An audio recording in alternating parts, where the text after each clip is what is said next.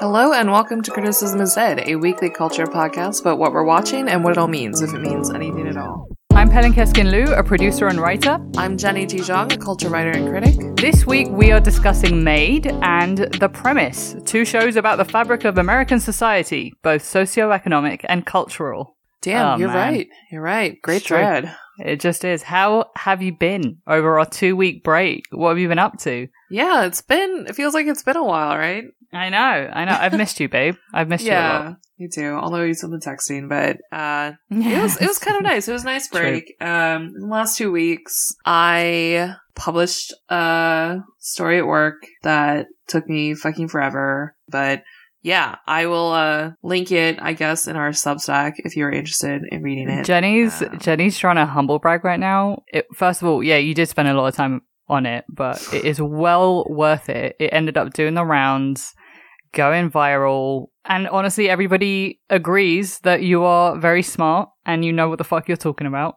And you actually talked about something that everybody smart has been thinking about it and hasn't been able to verbalize it. And you really did a great job, and I'm so proud of you, and I love it. Thank you. Allow me this older sister moment. Okay, all right. Okay. Thank you so much. I appreciate it. And everyone who's listening to this, please feel free to make it blow up. I don't know. Even more. Just give it a little more juice. It could always use some more page views on the download. So forever and always. But thank you so much, Pelin. How have your 2 weeks been? They've been great, mate. I've been watching films. I've been going to screenings. Wow. I'm so happy. I watched 3 films that are going to come out soon and over the next weeks and months, and all 3 were really, really good. So wow, I love cinema. Great, I love films. Give us a tease. Which 3 films? So I watched The Lost Daughter, which is Maggie Gyllenhaal's directorial debut, starring Olivia Colman and a whole bunch of fantastic actors. That's coming out on Netflix, I think, in December. And then I watched Come On, Come On, which is a Mike Mills movie. I watched that at New York Film Festival. And that was also great. A good film for podcasters like us. And then also I watched Dune the other day. And and we'll talk. I don't want to say anything, but if you follow me on Twitter, you know that I love it. But we will talk about that next week because it will be coming out on HBO very, very soon. So yeah, that's been fun. It's been great. I love being back in the movie theaters. I love it. Cinema. Love it. In the realm of TV, what are you talking about today, Pelin? So today I have grabbed Made, which is a 10-episode limited series on Netflix. I've wanted to talk about this for a while. I think I texted Jenny to be last week or something to be like, all right, I'm just letting you know next week, this is me. And she was just like, all right, great. And I love it so, so much. And I really hope that by the end of this discussion, we've convinced you also watch it. But this is essentially TLDR. This is about a young mother that escapes her abusive boyfriend and kind of tries to figure out a way to survive independently from him as a poor single working parent. It is loosely based on a novel, a memoir. Sorry, not a novel, by Stephanie Land. It was published back in 2019. It's called Made, Hard Work, Low Pay, and a Mother's Will to Survive. A lot has been changed from this book, though. So it isn't, it hasn't, the bones of it are there, but a lot of the character names have changed. The place has changed a little bit. It's still in Washington State, but you don't need to read the book or know what the book is about, basically. So how far are you into it? I finished it. Oh, yeah. It was a real, a few days of just solid watching because these episodes they run about an hour on average. So yeah, it's not really a short watch, but I also didn't really want to stop. It was really compelling.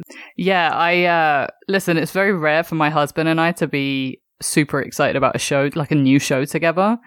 And, we were trying to savor this, man. Cause we both were so gripped from the very beginning and so invested in it. But a little bit of background. The showrunner is Molly Smith Metzler.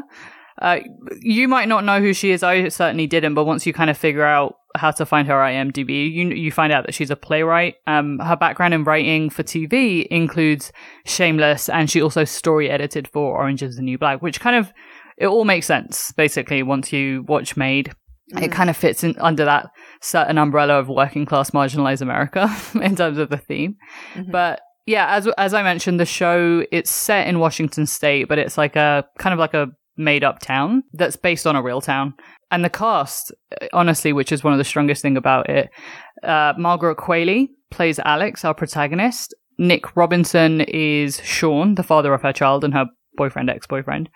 Andy McDowell is Paula, which is Alex's mum, but also Margaret Qualley's actual mum. So, love to see it. Nepotism.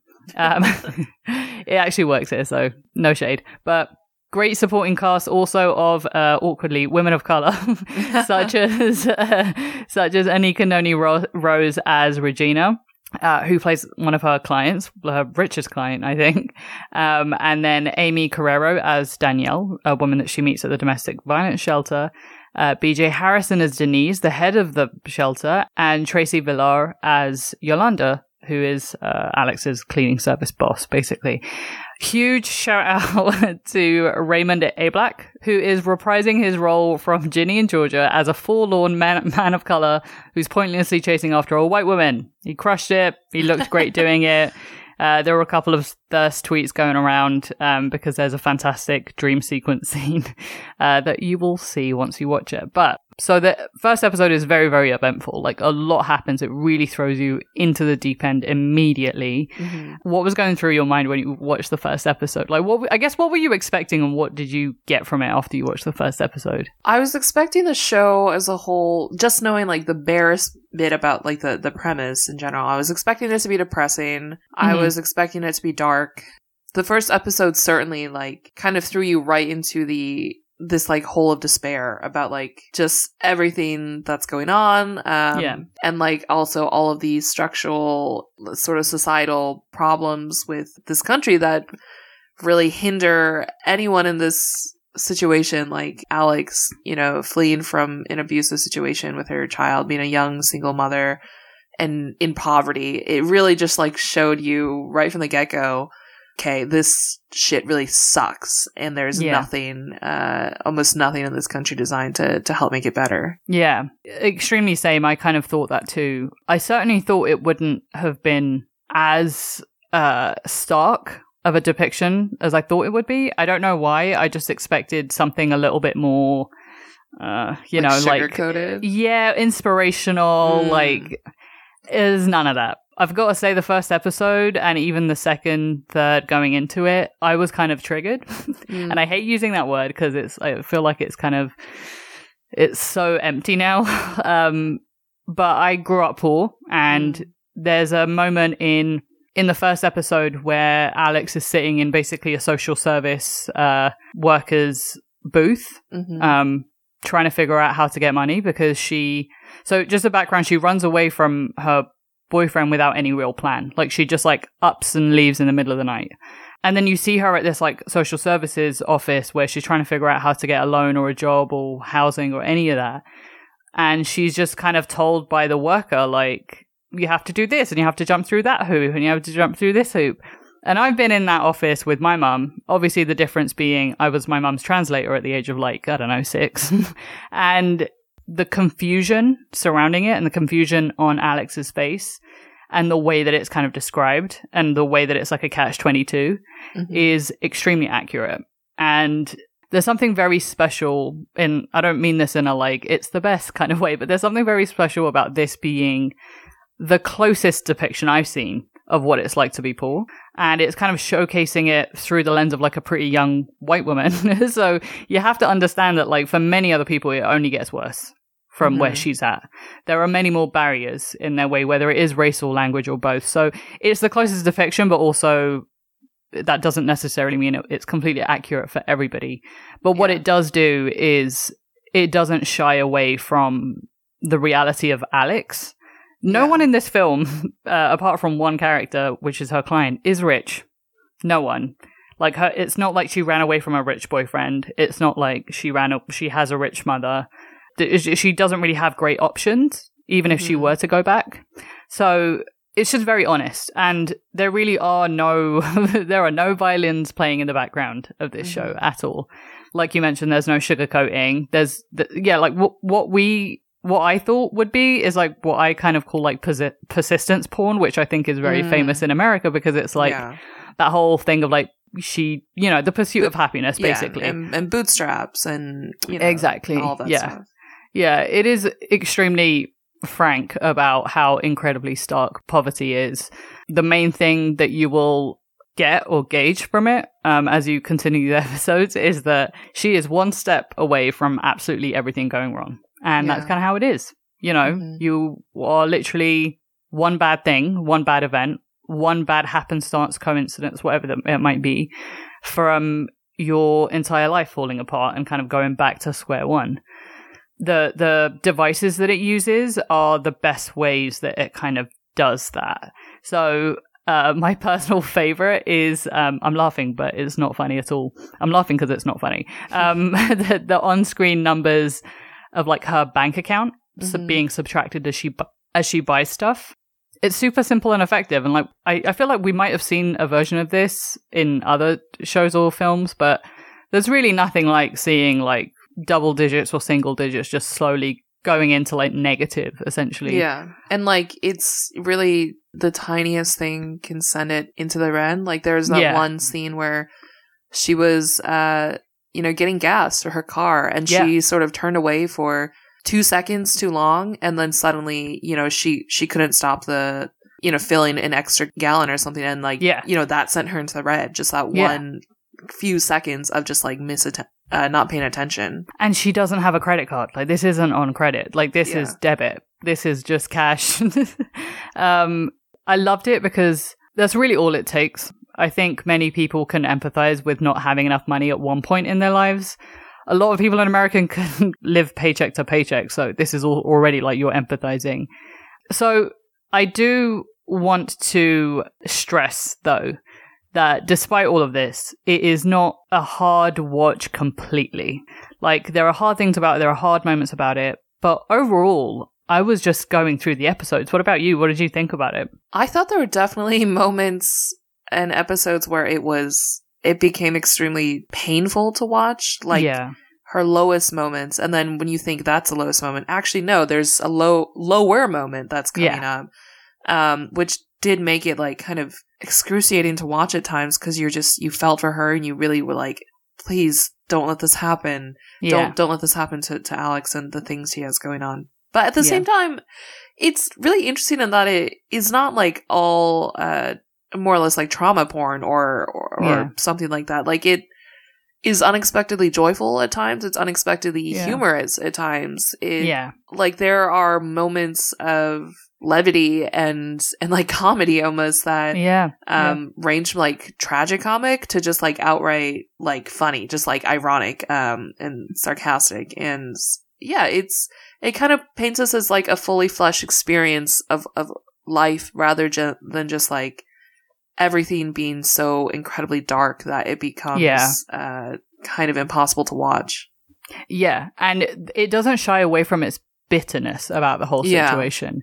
Like, the strongest thing about this show is that it visually shows you in almost like a fantastical element of it. Yeah. Like, when she gets a check from work, for example, like, you'll see on-screen graphics of like stuff on packaging on boxes that people are carrying past her, of like the shit that she has to buy for her daughter. And it's just, there are two moments I think that are really great. Like, when she's in the social workers booth, she's being given a bunch of forms for federal assistance. And the titles of the forms are like derogatory, like shit. Yeah, like you white trash. Like you scum. Like you like all these things, which are the element of absurdity, but also visually, representing how she feels. Yeah, exactly. And then there's another moment where she is in court because there is a custody battle in this, where the lawyers are talking, and she doesn't have a lawyer for herself, but like the lawyer of the opposing side and the judge are just talking, and all they're saying is just like legal, because like she doesn't know what the fuck is going on. And that is all you need, straight up. Like, you just need to see that, you need to hear it, because that is genuinely how it feels. And that visualization of that feeling of overwhelmingness, it's funny because it's bitter, but it's also juvenile at the same time. But these processes really do make you feel incredibly small and childlike and toothless. much like a kid. You know, like they're designed to do this to you. They're designed to make you feel small. So why not showcase that? You know, like you have someone that's trying their absolute best and they keep falling into these traps, essentially, where she is set up to fail and maybe 2% of her can make it work. You know, as you mentioned, there are really, really dark moments because as the season progresses, there is no like clear trajectory of her going up or down. There is progress, but there are also setbacks. And kind of like with each wash of that tide, you really enter that feeling of helplessness that really, really drives the point home. There are incredible joys, but there are also like incredible lows. Which brings me to Margaret Qualley. What did you think of her? Honestly, this is the first thing I've watched her in. Okay. Like, in full, and she kind of really became the character for me, which I know is like the basis of all acting and performance. But she kind of like, even the way, I don't know if this is particular to her, like in real life, but as you know, performing as Alex, she had particular tics. She had ways that she said, you know, thank you, and ways that she could have sort of like her expressions on her face, like when she's sort of wide-eyed and staring kind of into nothing, that really kind of developed the character and made her become this, what I assume is like a wholly different, you know, living, breathing person from, you know, Margaret Qualley, the daughter of Andie MacDowell. Exactly, yeah. She's so good in this. I've only ever seen her in The Leftovers. She played the daughter in that, and it was more of a supporting role, but I feel like even in that, you really get a feel for the type of actress that she is. Like, she was like sardonic in that and like sarcastic and had this like bitterness about her also. That was definitely the character, but you could tell that is also a part of her, and she really like and that was years ago, so she's definitely grown up as an actor. She has completely fine-tuned it for this role. I really feel like she's kind of like arrived as one of the best actors of her age, straight up. Like, you know, Alex as a character is written perfectly. She is someone that is like both funny and also like super pragmatic, like super clear-eyed about everything, very strong-willed, and also like very empathetic and caring. And I feel like Qualley really taps into all of these elements, which kind of ends up being the biggest draw of watching this. Like, you are so invested in her journey, you care so much about her. That was it for me, you know, and you need that for something like this. She pulls it off, you know. There's so much texture in her as a character. And speaking of like texture, I really thought what Metzler did with Alex's abuser, Sean, who is played by Nick Robinson. Do you know this guy? Have you seen him in anything or know of him in anything? Yeah, I know of him. Yeah. And this, I feel like, is kind of was a really interesting role for him to take. And I have to say, I feel like he really killed it also. Yeah, I agree. So I haven't seen any of these, but he was in A Teacher, which is on Hulu. And he's also Love, Simon. And he was also in that YA novel film about the girl that's dying or whatever. Oh. Anyway, it's just, he's so interesting too. I hate to say this about essentially the villain of the story, but it doesn't entirely villainize him, which gives him complexity, and it kind of forces the viewer to face that often asked question of people that are abused, which is, you know, why don't you just leave him? And it's like so fucking annoying because there are things about this guy that you can see why Alex fell in love with him. Yeah. You can see why she stays with him. Yeah. He has moments of tenderness. He has moments of like real vulnerability where you get where he's coming from, because he also is dealing with, you know, he's an alcoholic, and he also dealt with a mother that had an opioid addiction. So you can see where this all stems from. There's a reason for all of it. Yeah, these cycles of, you know, generational abuse. And, exactly. And how that passes on and how people are trying to break out of it. Exactly, yeah. But what it does do in doing that, if you are familiar with or know anything about domestic violence, it kind of showcases the MO of the abuser, which is really sad, which is essentially, you have to be miserable with me. And it holds both of these things for you to see, and to see how both of these can sometimes hold equal weight. Let's talk a little bit about Andie MacDowell. So Andie MacDowell, my first understanding of Andie MacDowell was those fucking L'Oreal ads, dude. Like, she was all over L'Oreal back when I was growing up. But she plays Paula, who is Alex's mother. And Paula has bipolar disorder, which you find out pretty quickly. And you kind of see their tenuous relationship as mother and daughter and how the line is blurred between these two roles about, you know, who's the parent and who's the child. Mm-hmm. Alex needs her mum sometimes because she has nobody else and she does not want to go back to Sean or rely on Sean for anything. But her mother is also not the most reliable. No. So you see this relationship develop, and it's actually it's a bit of a sleeper, and then it really kind of ramps up in the last third of the episodes, and it ends up being one of the more like valuable parts of it. Speaking of generational trauma and generational like cycles of abuse, right. What did you think about it? Like, because I was watching this with my husband, and he found her to be annoying because she is annoying as a character, I guess. Because it's annoying to have to deal with someone that doesn't know how to take care of herself. But I actually really liked it. What did you think about it? I mean, the show really puts you through the ringer with each of these characters, right? And Andie MacDowell's like Paula, she probably is most emblematic of this as anything. Like, there are definitely moments that are designed and written to make you be like, fuck, this lady is a parasite on Alex. She is just like causing so much, you know, trouble and pain. And what do you do with a mother like this? Yeah. And then there are the moments where you're like, okay, I see now why Alex still loves her so much, why she values her so much, why she needs her to be in her life, why she feels she needs to protect her. Like, there are moments like that are so visceral, like when Alex first sees her mother at one point living in her car in a Walmart parking lot, and it just hits you so much. And again, this coming from like we are two people who love our mothers very much in different ways. Yes. So it's such a difficult relationship, but one that is like, you can really see both the desperation, but also the love that goes into a complicated relationship like this. For me, it was really the way that Alex, doesn't really know how to walk away from her mother, despite several people codependent. Yeah, despite several people telling her to, and several people that, you know, that care for her genuinely, whether it's Sean, whether it's, you know, people at the domestic violence shelter Denise. Kind of telling her, Denise telling her to like, hey, you have to look out for yourself. You know that, right? Like, your mother is an adult, and setting that boundary is very tough.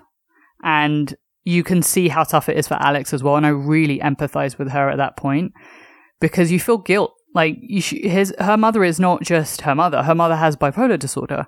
So she can't help herself. And not that all of our mothers have bipolar disorder or have a condition like it, but you reach an age in your adulthood where you realize that your parents can't help who they are sometimes, and they didn't really have the help that you got or the introspection that you had, and they did the best that they could, and all you can do as a child is just to kind of like care for them and love them.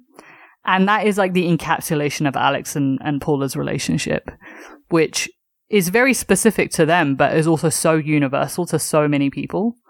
And that was, I think, the strongest part about it, was like, yeah, you personally, as a viewer, can see why Alex might need to walk away from Paula. But at the same time, you totally understand why she doesn't. Because who else does her mother have? Like, Paula as a character is, like you mentioned, she's so frustrating. The way that Alex is pragmatic and so clear-eyed about everything, she is the exact opposite. It's so upsetting to see that, and it's so upsetting to see her go through that. There's this one particular episode that really broke my heart. It really taps into something that is true for basically everyone, and certainly for firstborn daughters. So yeah, shout out to that relationship. It ends up being it's like a sleeper. Like, you don't realize it's happening, but it ends up being the strongest thing about it. One of the strongest things about it, I would say.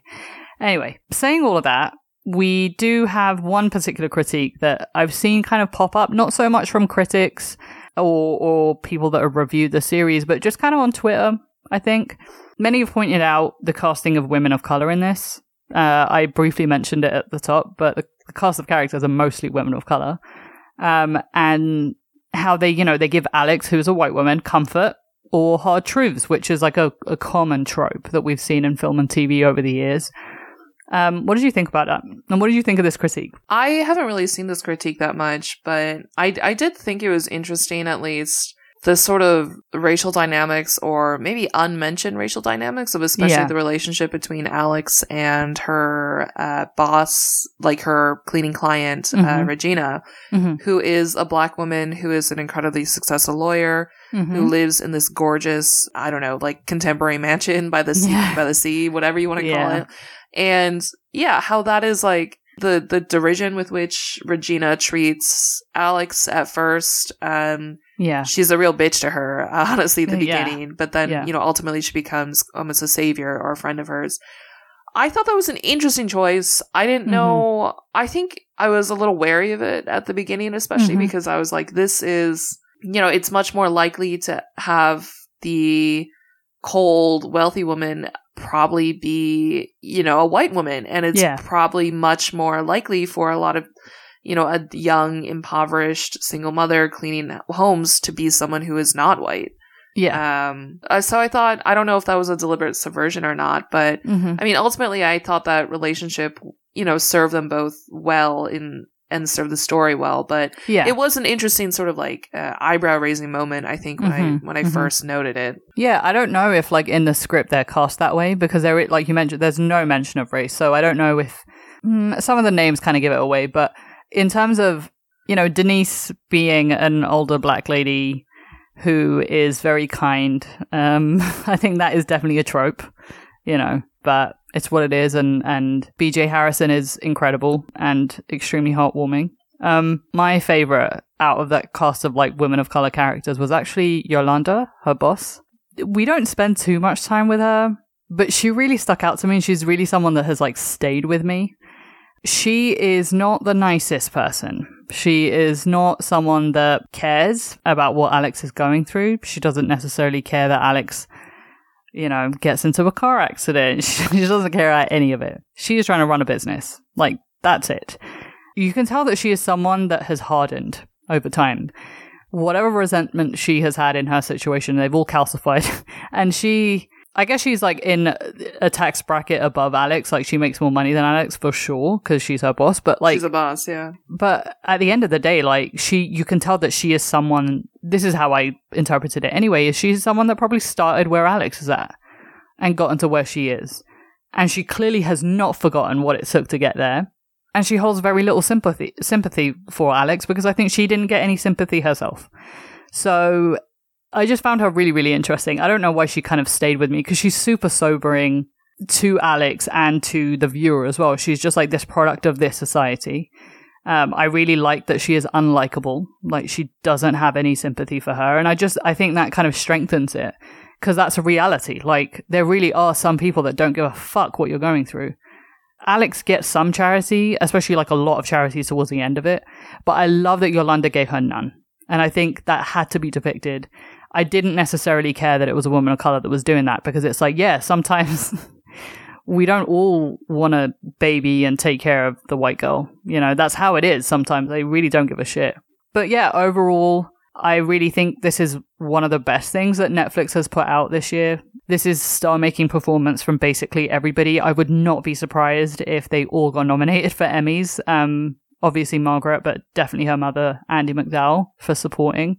But we'll see. We'll see next year. And I highly recommend it. Just go easy on yourself. Don't binge this. It's very, very heavy. All right, Jenny. So what's on the docket for you this week? So I watched The Premise on FX on Hulu. So this is an anthology series by BJ Novak.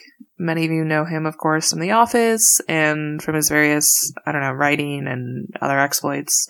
So there are 5 episodes, and he wrote all 5 of them, but 2 of them were co-written with Josie Duffy-Rice and Gia Tolentino, respectively. Mm-hmm. So some things for fans of those writers. So each episode is supposed to revolve around like a capital I issue, like social justice allyship, gun control, celebrity worship, social media validation, bullying, etc. And these all star pretty well-known actors. Like, you have people like Lucas Hedges, Ben Platt, Tracee Ellis Ross, Daniel Dae Kim in these episodes that are kind of satirical, a little bit fantastical, often like absurd in tone. So that's the basic premise of the premise. But I basically, without watching it, I kind of wrote it off initially because I think reviews of this were pretty negative on the whole, mixed to negative, including by critics, I read regularly. But I ended up watching it, and I was kind of pleasantly surprised by some of what I saw, which, in my opinion, it's a better series, I guess, as a whole. Maybe not some episodes, but it's a better sort of like little collection of episodes than some critics sort of made it appear to be. So I'll just say right off the bat, some of the episodes do really suck. I'll give an example. I really did not like episode 1. Which is the one co-written by Josie Duffy Rice. And I assume that's what a lot of people were sort of watching when they wanted to check out the show and probably got turned away from it by this. I definitely did. Right. Like without reading any reviews, I was like, oh, what's this about? And then I started watching episode 1 and I stopped halfway and I didn't revisit it until you said that it gets better. So episode 1, for example, it stars Ayoade Beery and Tracee Ellis Ross as two lawyers who are working to free like a wrongfully imprisoned black man. But, they're aided sort of by Ben Platt, who plays a white ally who sends in video evidence that, the guy who was imprisoned was sort of set up by cops, of course. Only the incident was filmed on a sex tape. And that sex tape becomes the centerpiece of the story, where it just like becomes more and more prominent, whether in the trial or in like media hype. And this is like an example where I think it's supposed to be funny. It's supposed to be comedic and absurd, but I found it not smart.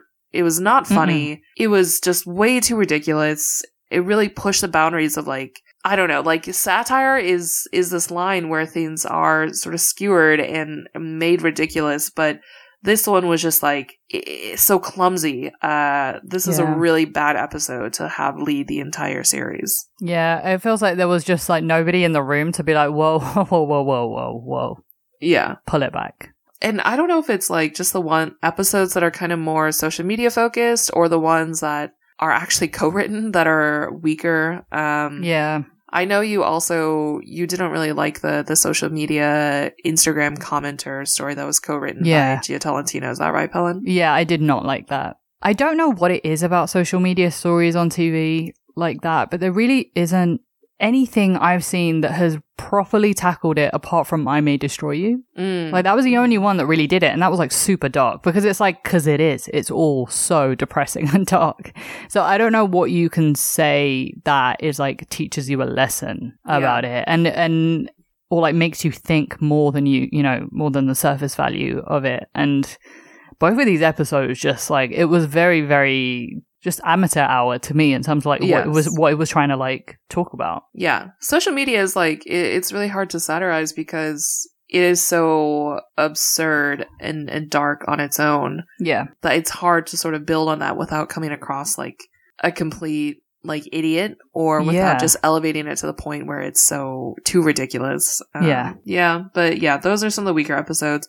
But we both had an episode that we both liked a lot more, which is episode 2, Gun Control. And so in this one, Jon Bernthal, he plays the grieving father of a girl who is suggested to us that she died in a school shooting. And he starts working for a fictional equivalent of the NRA and befriends like a gun nut played by Boyd Holbrook. And then, things kind of develop from there.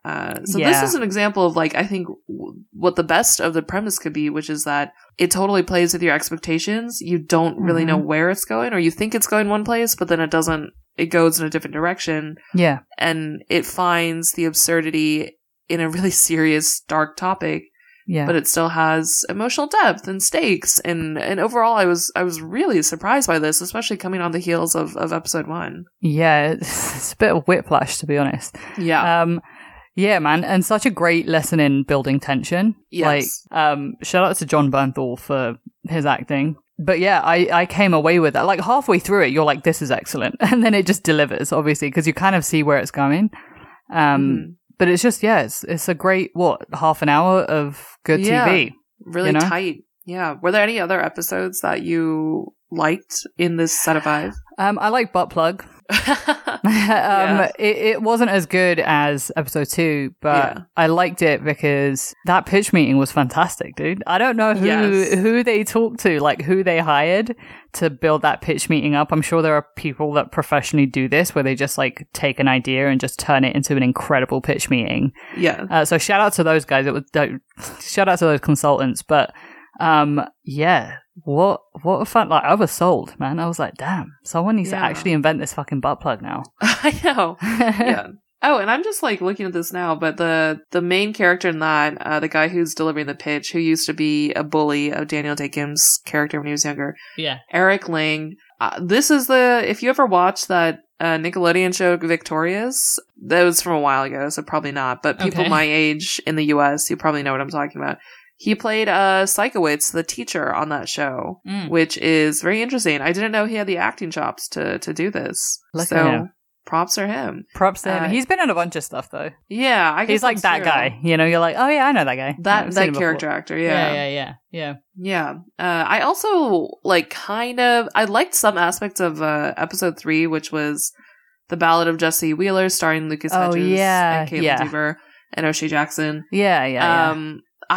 Some parts of it, especially the parts where they kind of get into the skewering celebrity and like the Hillsong kind of parody. Yeah. Those gave me very much like the other 2 vibes. Oh, for sure. It's really good at like handling the absurdity of celebrity. Yeah. Oh, I've got to say, I also really like the arguments made by the students about celebrity culture and what it means. Yeah, man, I was like, wow, that's actually so smart.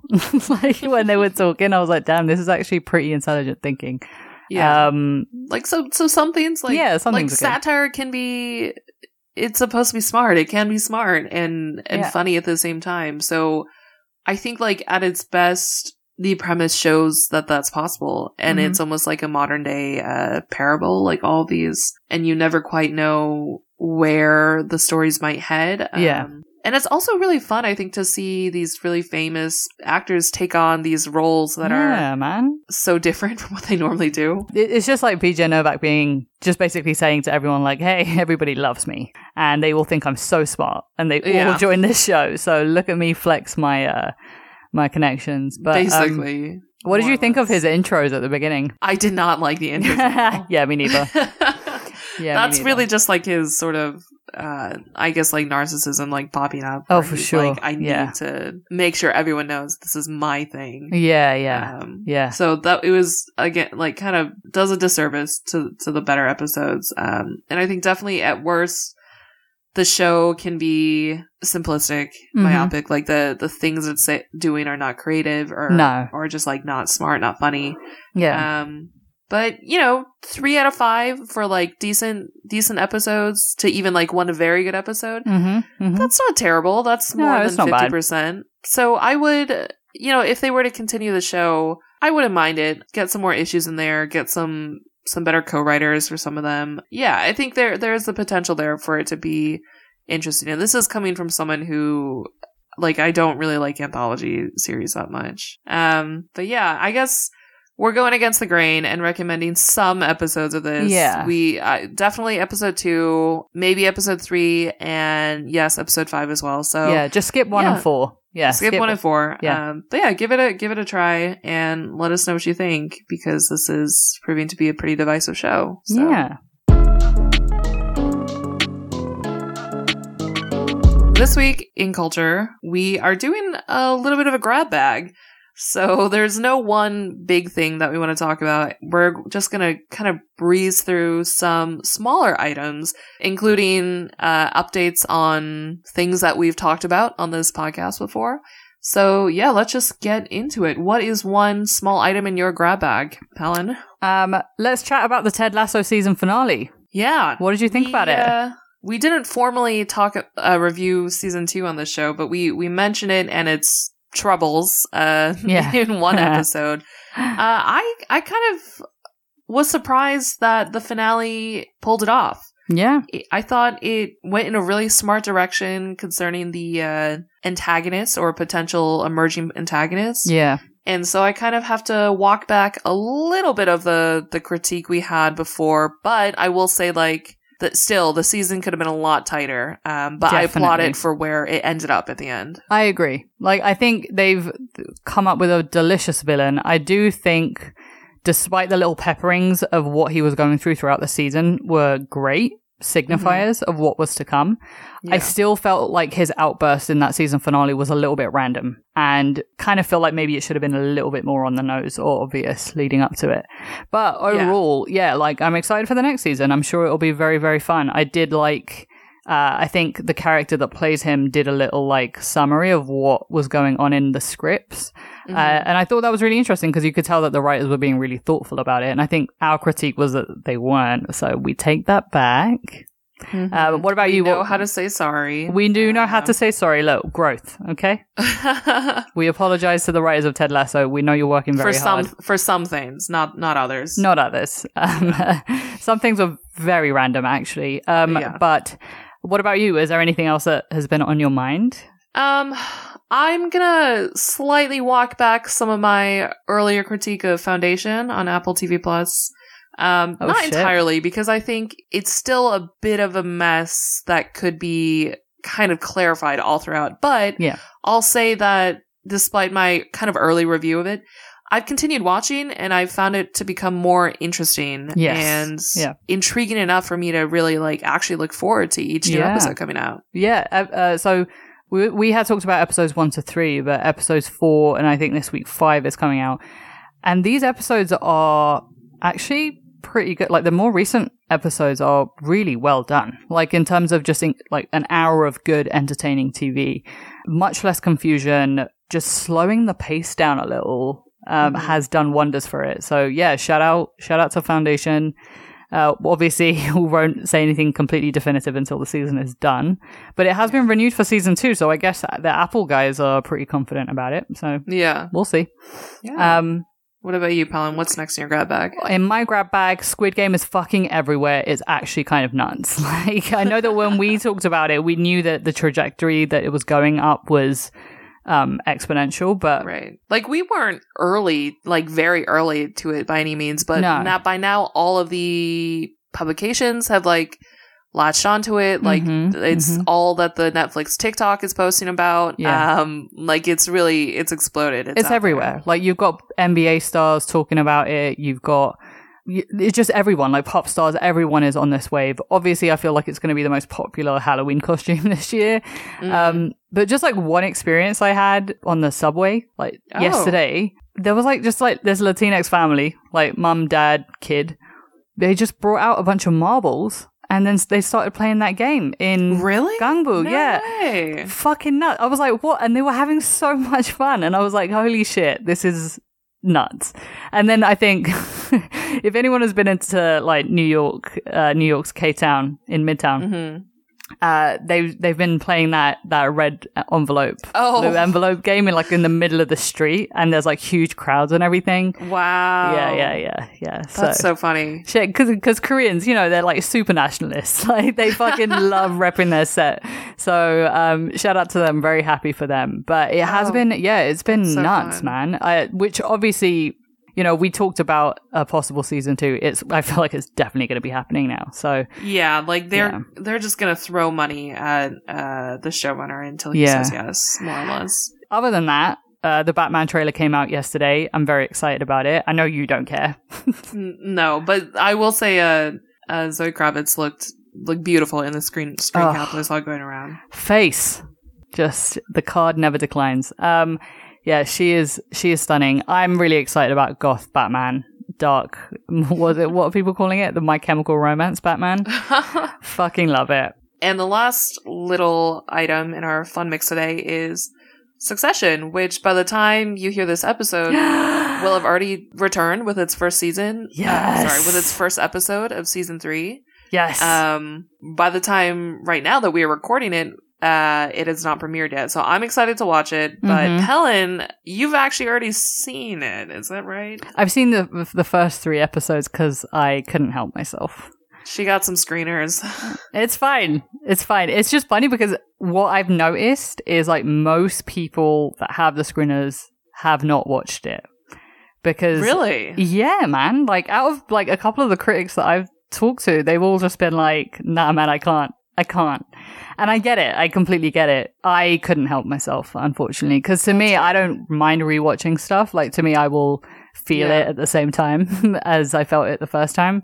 Yeah, dude, it's very exciting. Oh, I know. So, who are you rooting for this season? Just want to do some quick little predictions. Just like where we are right now. Yeah, which of the Roys are you rooting for? I'm kind of a Kendall girl. I don't know. Aww. Jeremy Strong is so good in his performance.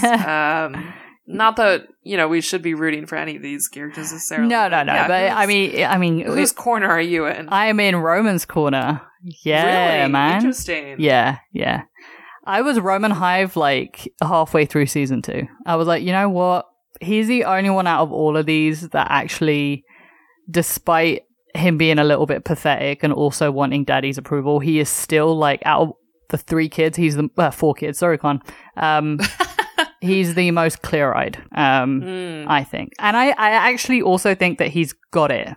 Like, he's got the business instincts that the other siblings don't have. Mm-hmm. Beautiful. So that has been our fun little grab bag for culture this week. Yeah. If you are watching anything that we should check out, and there's a lot of stuff out right now, so we're going to try to get to as much as we can, but we can't do it all. Email us criticismsdead@gmail.com or find us on Twitter and Instagram at criticismsdead.